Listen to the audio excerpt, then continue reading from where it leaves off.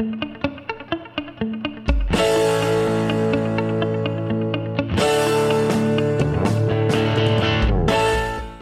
to Your Lot and Parcel podcast. You will find this program to have your best interest at heart. You can help us to continue this library of educational topics to help you preserve your home and family. As a nonprofit organization, we would appreciate your monetary support. Here is your host, Benjamin F. Diaz. This is yours truly. My guest today is a physician, triple board certified in cardiology, interventional cardiology, and internal medicine, certified by the American Board of Internal Medicine. He has decades of experience in cardiology and the management of cardiovascular disease, and has a total of over 30 years of experience as a physician. And by the way, without obligation, you can ask him a question via email, and your question will be secure and confidential regarding your heart health, and he will reply within 24 hours. So without further ado, here's the doctor, Dr. Bolad. Anything that we can do is never too late to improve our health. And I'm very happy, in fact, and grateful to have Dr. Bolad on the show today to help us to appreciate our health.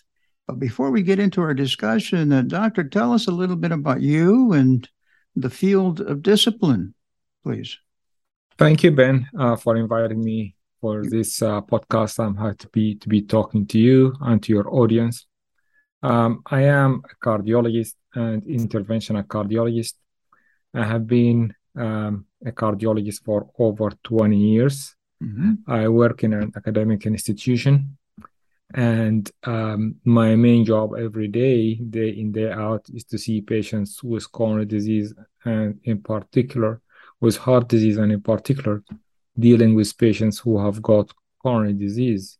Mm-hmm. I also, as part of my job as an interventional cardiologist, I do procedures to open the blocked arteries of the heart in the form of people who come in with acute heart attacks, to open these arteries and put stents to keep them open. Mm-hmm. And people who have got chronic symptoms of angina, also we do the same thing, open their arteries and put stents to keep their arteries open and to keep the supply of blood to the myocardium intact. Is that called angioplasty procedure? Is that what that is? Angioplasty is when you dilate the artery, and you don't put a stent. But when you put a stent, then it becomes known as percutaneous coronary intervention. Mm-hmm. But generally, people refer to it as angioplasty. Mm-hmm. Yes, you're right. Absolutely right. And, with my circle of friends, I hear more about a stent, more so than a angioplasty, to be quite frank with you. So whatever it takes, to keep that heart doing what it should be doing. But tell me, Doctor, can you share some statistics that underscores our discussion today, the importance of our discussion? Absolutely. So heart disease is the leading cause of death, both men and women, and people of all racial and ethnic backgrounds worldwide. It's the leading cause of death, heart disease, or what we refer to generally as cardiovascular disease, which is the heart and the arteries. Mm-hmm. One person dies about every 34 seconds in the United States from cardiovascular disease. And statistics from 2020 show us that almost 700,000 people in the United States died from cardiovascular disease, and that's 1 in every 5 deaths. If you look at the costs here, it's estimated that in the year between 2017 to 2018, the cost of having a heart attack and the healthcare services, the medicines, and the lost productivity is something in the range of about $230 billion for 1 year. So the majority of this cardiovascular disease is related to coronary artery disease. Okay. So Good. in 2020, we had about almost 400,000 people die in the U.S. Oh, from my. coronary artery disease. Right. Yeah. So it's a big chunk of our health service resources Yes. is taken by treating Yes. this Well, disease. it's I'm sure it's been a challenge. But how is coronary artery disease diagnosed? How would you know what would be the symptoms, if you could share that with us? So sure, absolutely. So the commonest symptom is chest pain, and it's common like pain which come in with exertion and goes away with rest. And what happens if there is blockage in the coronary arteries, the muscle of the heart, when it tries to put up with more effort, the supply is limited, and therefore that gets you chest pain. Other symptoms of coronary artery disease, and I'm talking about chronic coronary artery disease, meaning the disease is stable, is pain that starts in the chest, in the center of the chest, or slightly to the left, and radiates either to the neck or to the left arm. Some people feel sick with it. They feel that they're going to throw up with it, and some people get shortness of breath with it. Now, this is the typical presentation, Ben. The atypical presentation, some people get these symptoms on exertion in the form of epigastric pain. So some people tell you, every time I exert myself, I get this burning sensation in my stomach. This can be a manifestation of coronary artery disease. Some people don't get any symptoms at all, apart from shortness of breath. Some people just shortness of breath. Every time they exert themselves, they get short of breath very quickly. They relax and they are back to the baseline and they are fine. So this is especially the case in people who have got diseases that affect the innervation or causes nerve issues. For example, like diabetes. People who are diabetic don't generally complain of chest pain, more or shortness of breath, and present sometimes quite late with heart failure when the heart has been seriously affected. Women generally don't present with these typical symptoms, so we have to be very careful when they come and present with atypical symptoms that we need to rule out coronary artery disease. So these are the general symptoms. I understand. So let's say I'm at home and I begin to feel that pain in the center and then radiating. And what would be the first thing to do? I mean, take an aspirin. I've heard that. I don't know if that works or not. But what would you do? I mean, it also depends on whether you have been having chest pain before exertion or not. I understand from the scenario that you just gave me that chest pain all of a sudden that occurred in the center. And that would be very, very worrisome of an acute heart attack. So if this pain is new and it persists more than 5 minutes, and usually the pain of a heart attack, like almost universally described as pain that is very unusual for the person. So if this pain is very unusual for you and with such severity, please don't take an aspirin. Please seek medical advice. And I'm saying this because I have seen serious disasters from people trying just to ride off their pain. And what happened in that case is that they develop significant damage to the muscle of the heart. And this damage, when it is late, it's irreversible. So if you get pain for 5 to 10 minutes, pain which is different from whatever you had, which is severe, please seek medical help ASAP, because this can save your life in the long term. Yeah, so apparently it's pretty obvious. It is a little different from, let's say, heartburn or whatever you get sometimes. So it would be a little different than unusual pain, right? Absolutely. Yeah. So what is always involved in the narrowing of the arteries? And my other question to that is, can it be regressed? Okay.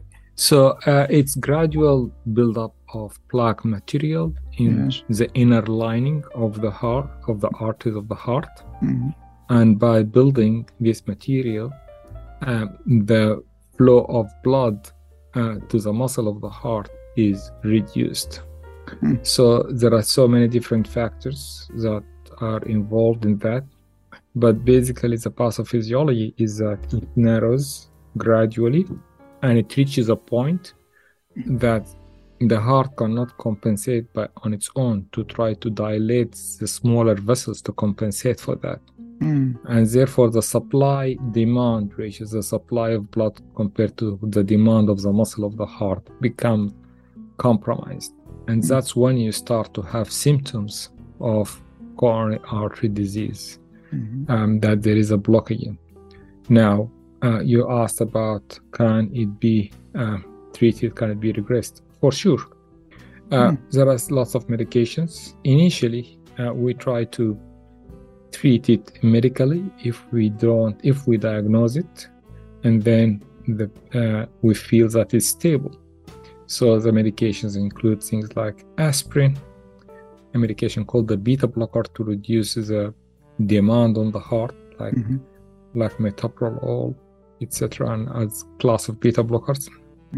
And sometimes we give nitrates as a pill a day, and that's just to maintain the arteries dilated and to improve flow. If in spite of our medical therapy that still the symptoms are there, then we go to more invasive tests and try to evaluate what we can do invasively in the form of either an angioplasty or a stenting of the coronary arteries. Very good. You know, myself, Doctor, I'm very big on prevention. So to prevent the narrowing of the arteries, is it a lot of it in the diet, such as saturated fats or trans fats that you ingest? Is that where the problem lies? There are multiple issues, and here it's not really one factor, and I'm going to go through them. But the aim is mainly to try to prevent prevent it in the first place, rather than try to treat eat it after it develops. So there are common risk factors, and lots of people are aware of it. For example, one thing is, smoking. Smoking is the most common and most modifiable risk factor. Okay, as simple as that. So people should be aware that if they smoke, they increase their risk of having coronary disease is quite high. Another thing is obviously the family history, and a family history, unfortunately, just like a lottery, you are born with it. You don't have a say with it. So if you have got a family with multiple people, either from the mother's side or the father's side, that had a heart attack, then your risk of having coronary disease and a heart attack is high. Therefore, you have to make doubly sure that all the other modifiable risk factors are controlled, meaning that if you have got a history of heart disease or coronary disease, make sure that you don't smoke, you keep your lipids within control, you keep your blood pressure within control, maintain a normal weight, and a balanced diet. So family history is unfortunately unmodifiable. You mentioned like lipids and cholesterol. Obviously, this is very, very important. Part of it is manufactured in the body, and part of it is from the diet. Some people produce more cholesterol in the body, and other people ingest more cholesterol or lipid-laden foods orally, and that obviously causes increased level of these elements of lipids in the blood, and obviously this deposits in all the arteries of the body, including the heart. So the lipids have to be kept into check with, if they are high initially with diet, and if we cannot control it with diet, then now they're very good medications, especially from the statin group of medication. Yes. Something like atorvastatin or rosuvastatin. These are very potent medications that can significantly lower your cholesterol. Yeah, well, Yeah, absolutely. But I just wanted also to touch briefly, if I may, on other risk factors like high blood pressure, hypertension. That's what we call it. This is referred to as the silent killer, and it's called the silent killer because you don't get symptoms until it is too late. So you need to be, for people who are in their late 20s or 30s, they have to start measuring their blood pressure and checking it, because you don't get symptoms until there is so much damage to the arteries and to the heart. So blood pressure ought to be controlled.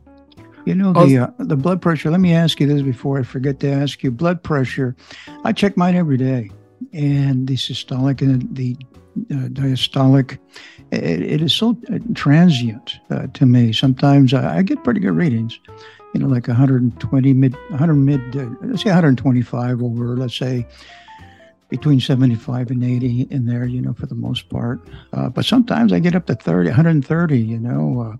What is the ideal pressure levels that you need to look for? So the recommended blood pressure levels that we ought to get is definitely less than 140 over 90 and preferably less than 130 over 80. Okay. So I'm doing good. You are doing fine, but yeah, absolutely. But you don't want it to be in the high, like 130s. If you can keep it in the 120s, then that would be better, provided you don't get symptoms from taking blood pressure medication. Yeah, exactly. But you know when it's really high is when you go to the doctor. Oh yeah, absolutely. And when it's really high and it's not controlled, the best thing is to seek medical advice, because as I said, it causes so much damage and people are not aware of it until it's too late. Exactly. You know, in 2 weeks, I went to my doctor this week here, and they took my blood test, you know, the complete check on the blood there. For me what would be the most important markers once I get my report to really look at? You're talking about general health? Yes, as far as the heart, let's say the sugar, the cholesterol, what would be the most important markers to look at? Obviously, the glucose is one. You may want to make sure that your fasting glucose level is controlled, so you're not having diabetes. Someone suffering from diabetes and they are not minding it, so that's one. Glucose is very important. The other one is the fasting lipid profile, and that is the cholesterol, the lipid elements, including the total cholesterol, the bad cholesterol, the good cholesterol, and also the triglycerides. This would be another one, another set of panel of tests that you have to look for. Yeah, that's good. So it is a numbers game. Is what it is. It is indeed. And and these numbers are just how can I put it? It's just there are certain levels shouldn't be exceeded, but I'm sure you would realize that your numbers and someone else's numbers they cannot be the same. So that's why there is always a range. It should be below this. It should be not a certain fixed number is applicable to every person. Exactly. So it's a combination of those markers to determine your health. It's a combination. For an example, let's say cholesterol, mine has been under 200, but that really doesn't guarantee me that I will have an artery disease, does it? Or how does that work? Okay, so it's as you correctly pointed out, it's a combination of things. It's not just one thing. So the total cholesterol is not a good reflection of your lipid or cholesterol. It's the bad cholesterol and the good cholesterol that's more precise marker of development of coronary disease.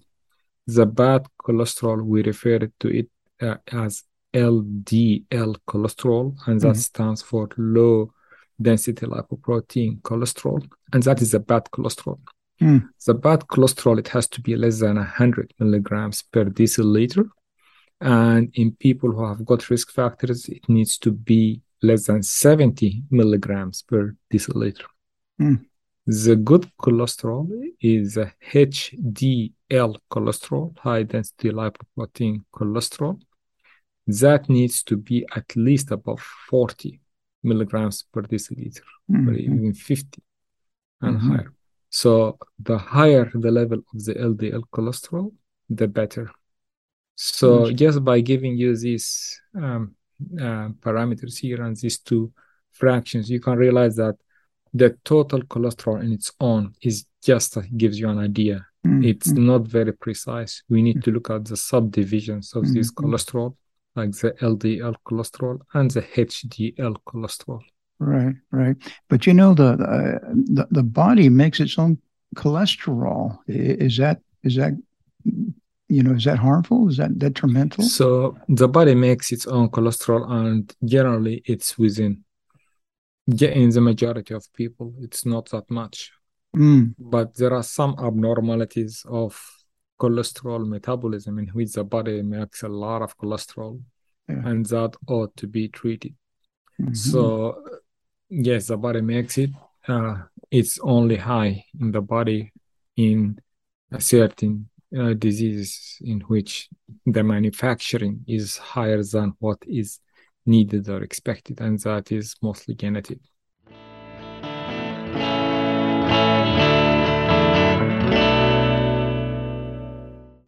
You are listening to Your Lot and Parcel podcast. We invite you to tell a friend and to leave a rating and your commentary. We thank you in advance. We're visiting with a cardiologist. He is a fellow of the American College of Cardiology and also a fellow of the European Society of Cardiology. He holds a doctorate degree in cardiology from the University of London. His mission is to use his knowledge and experience to help you and I in regard to heart health, keeping us informed about the latest developments in cardiology. If you have a question, I encourage you to email him and he will reply within 24 hours. Your email will be secure and confidential and without obligation. And you will find that link in the show notes. Here's the doctor again, Dr. Bolad.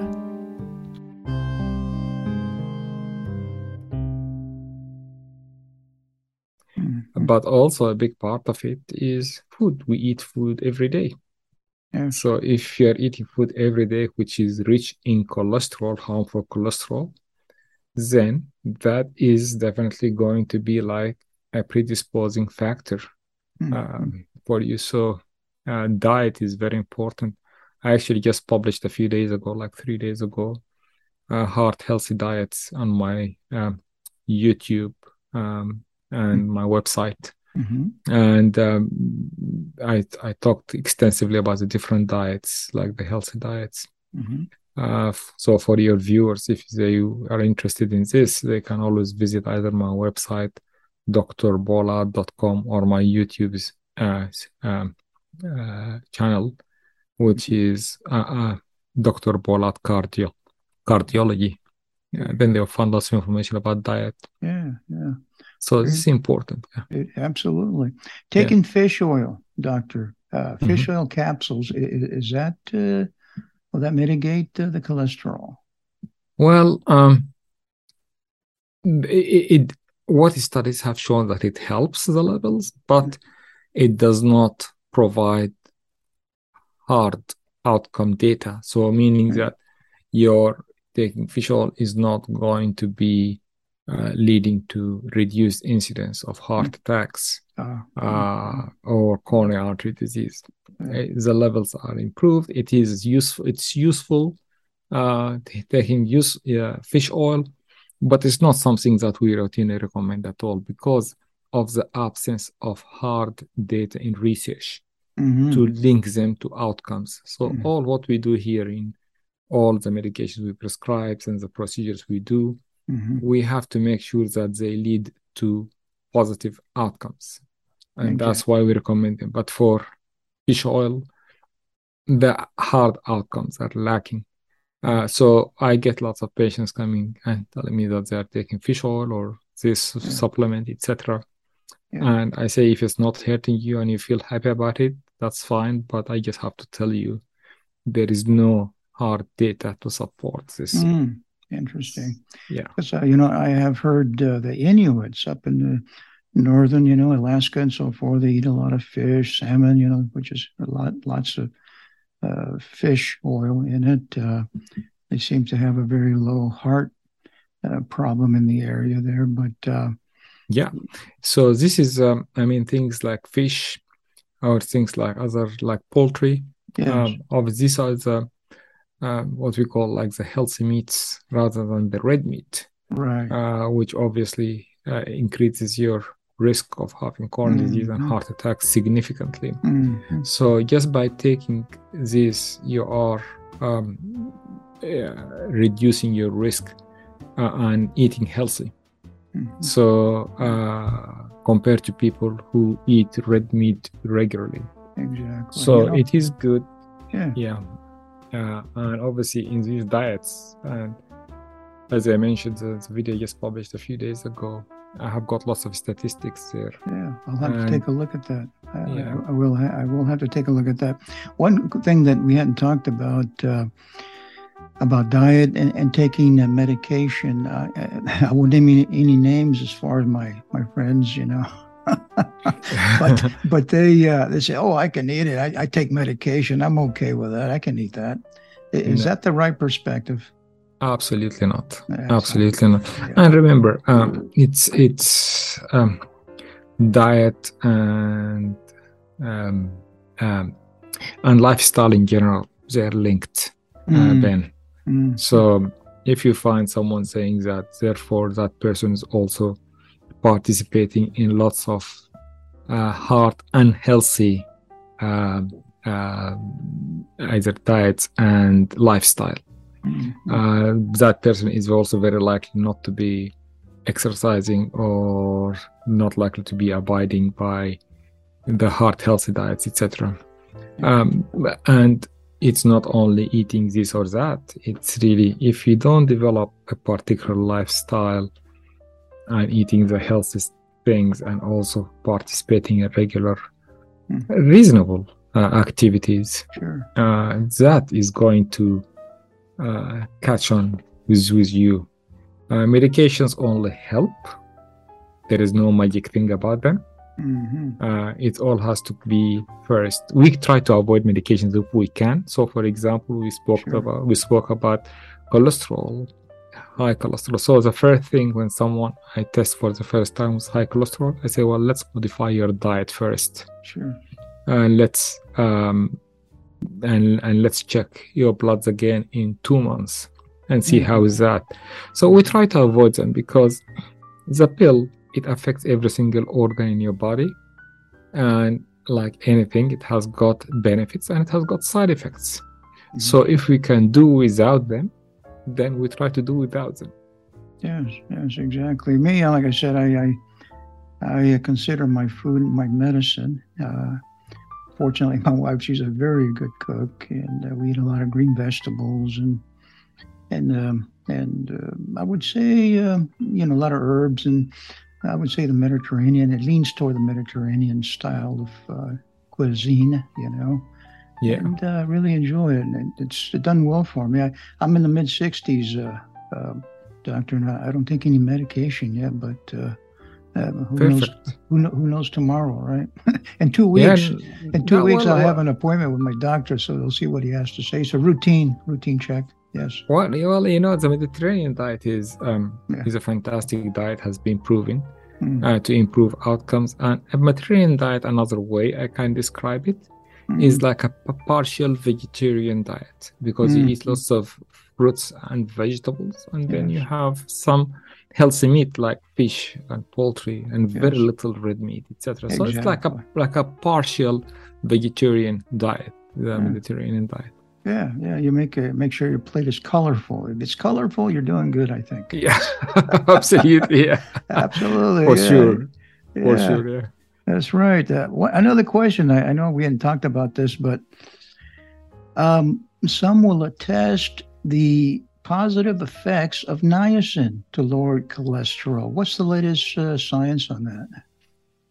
So niacin, yes, Niacin. it does lower It cholesterol. does. That'd be vitamin B3, I believe, is what it is, right? Right. So niacin is a good medication, but there are now currently more potent cholesterol lowering medications in the market. And we mentioned earlier the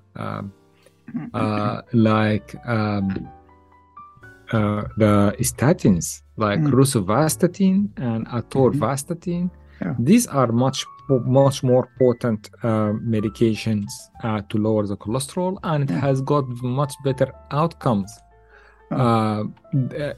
proven outcomes, rather than the niacin. Niacin doesn't have as much good outcomes like the statins, and that's why you find lots of people, generally above 60s, take cholesterol lowering medications.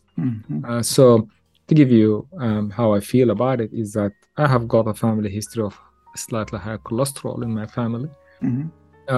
Actually, very little heart attacks. We don't have heart attacks, but throughout the cholesterol is high, so I don't have any symptoms, but I do take statin at night, just as a protection. Now, I'm not advocating this for everyone. Sure. But I know that the science tells me that people who take statins have got proven outcomes that are better than people who don't take statins. So statins would be the first line rather than the niacin.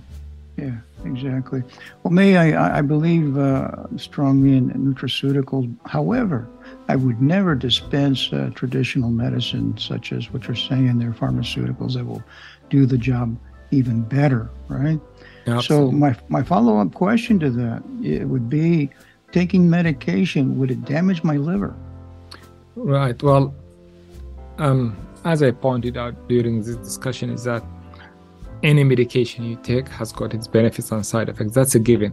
Yes. If you take out the brochure from any medication and you start reading it, you will find a list of side effects. Liver or every medication has got different side effects in different organs.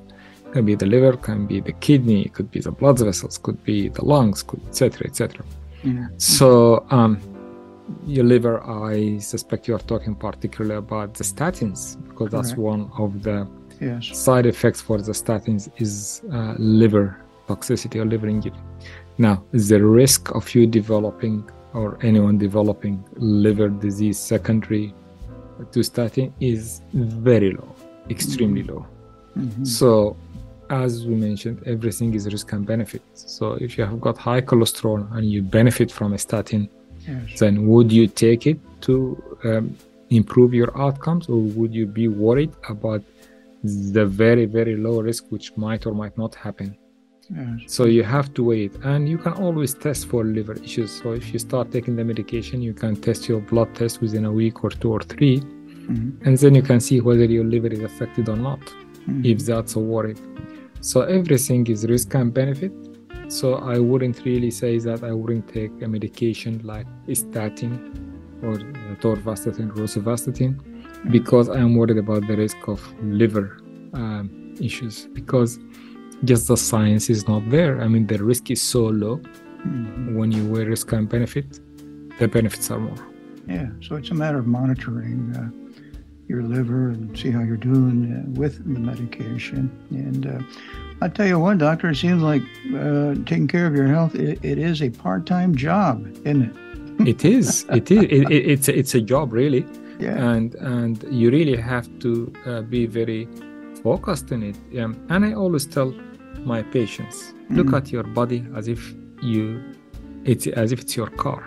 If you look after your car, you clean it regularly, you keep the body unscratched, you change the oil, you look after everything, you change the bulb, this car is going to last you for a long time. If you abuse it, you don't maintain it, etc., this car is not going to last you for long. So in order to be wanting your car, i.e., in this example, your body, you really have to work on it. It does not just happen automatically. Exactly. That reminds me of what my dad used to tell me, doctor. He'd say, you take care of that car and it will take care of you. So that's Absolutely right. Pretty much the same principle, right? I cannot agree more. I mean, 100%, yeah. You touched on your website there. What would my listenership find on your website, if you don't mind? If you can so on my website, I've got lots of information about heart health and heart disease. Mm-hmm. So and I keep all the people who visit my website updated about the latest in cardiology and about any progress on science and anything. It's immediately available on the website. One important thing that I really take pride in my website is that I have got a section for free questions. So if anyone is interested to ask any cardiology question, there is a big button there says ask a question for free. You submit, and I usually reply within 24 hours. Every day I reply to my questions to that website. You receive a personalized response right to your inbox. Nobody will see it.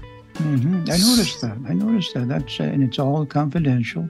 All confidential, right? Absolutely. And it's not meant to replace your doctor, but it's meant to empower you with the information that you need. It's an informational website, an informational link there that you ask a question and I give you the information back. So this is it's not a diagnosis, is what you're saying. It's right. No, and I also don't want to take away from the people's doctors, because there is no substitute to having your own doctor. But there is the issue of empowering you with the information. Then when either everyone has got access to the internet, right? Yes. So it's empowering you with a professional opinion that when you review things on the internet or when you go and see your provider, you have got the information. You are not really left there not knowing really about the issue from a professional standpoint. Exactly. And you do have a blog on there as well, correct? I do also blogs. Yeah, I try to also to touch on topical things. I think that the most recent blog was about Mediterranean diet, and also I try to touch on topical stuff on my blogs to try to just to keep my viewers and people who visit my website regularly updated about issues. But the most important thing on my website is an ask for question for free. And so if any of your viewers visit drbolad.com, and that's the full word, Dr. DOCTOR, Bolad is Bravo Oscar Lima Alpha Delta BOLAD.com. They can submit a question for me confidential. No one will see it, and I will reply right into their inbox within 24 hours. There you go. That's a very kind of you. And because I know medical science, it's fluid. It keeps changing, and different techniques, different treatments, different medications, and it's I guess that's a job to keep up with all that. But absolutely. Appreciate the service you provide there. Go ahead. Anytime. I'm happy to help. I mean, I see it every day in my practice that people come wanting answers, and also the difficulty in accessing quick answers to simple questions. Sure. So that's where my site comes in. Well, that's very good. Very nice of you. Thank you. The risk of coronary artery disease can be very unnerving, Doctor. What would you share as far as words of encouragement and comfort for those that may be grappling with this disease? The key is A, early diagnosis, and B is abiding by treatment if you are diagnosed with coronary disease. We have got lots of people, the majority of people living with coronary disease, living a fairly active life with no significant restriction at all. So you need to diagnose it early. So if you have got any symptoms, get checked, please. Go to your doctor with your symptoms. he or she will run the appropriate tests. And if you are diagnosed with it, abide with the medications, abide by the heart healthy diet, abide by a healthy lifestyle, and you should be good. So it's very important to abide by these parameters, these criteria, and you should be fine. It shouldn't be limiting or something that would hold you back from doing anything.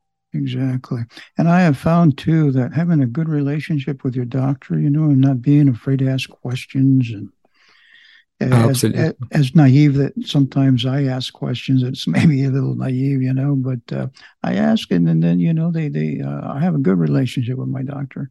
Very, very important. And if anyone of your audience feel that they have got a question that they feel it's naive or they don't want to ask, let them go to my website. You'll be amazed by the types of questions I get, but I answer all of them. So more than happy to help if anyone feels like that. Yeah, well, that's very kind of you. I know you gave us your website. Give it to us again so that my audience can reach out to you to learn more on this topic. Okay. It's the full word Dr. DOCTOR Bolad BOLAD .com, drbolad.com. Okay, very good. Yeah. You're very gracious to come with me on the show here and join me, Doctor. Very happy to help Ben anytime. You're doing a very fine work, and I thank you for coming on Your Lot and Parcel, and I wish you the very best, Doctor. Thank you very much, Ben. I'm happy to help anytime.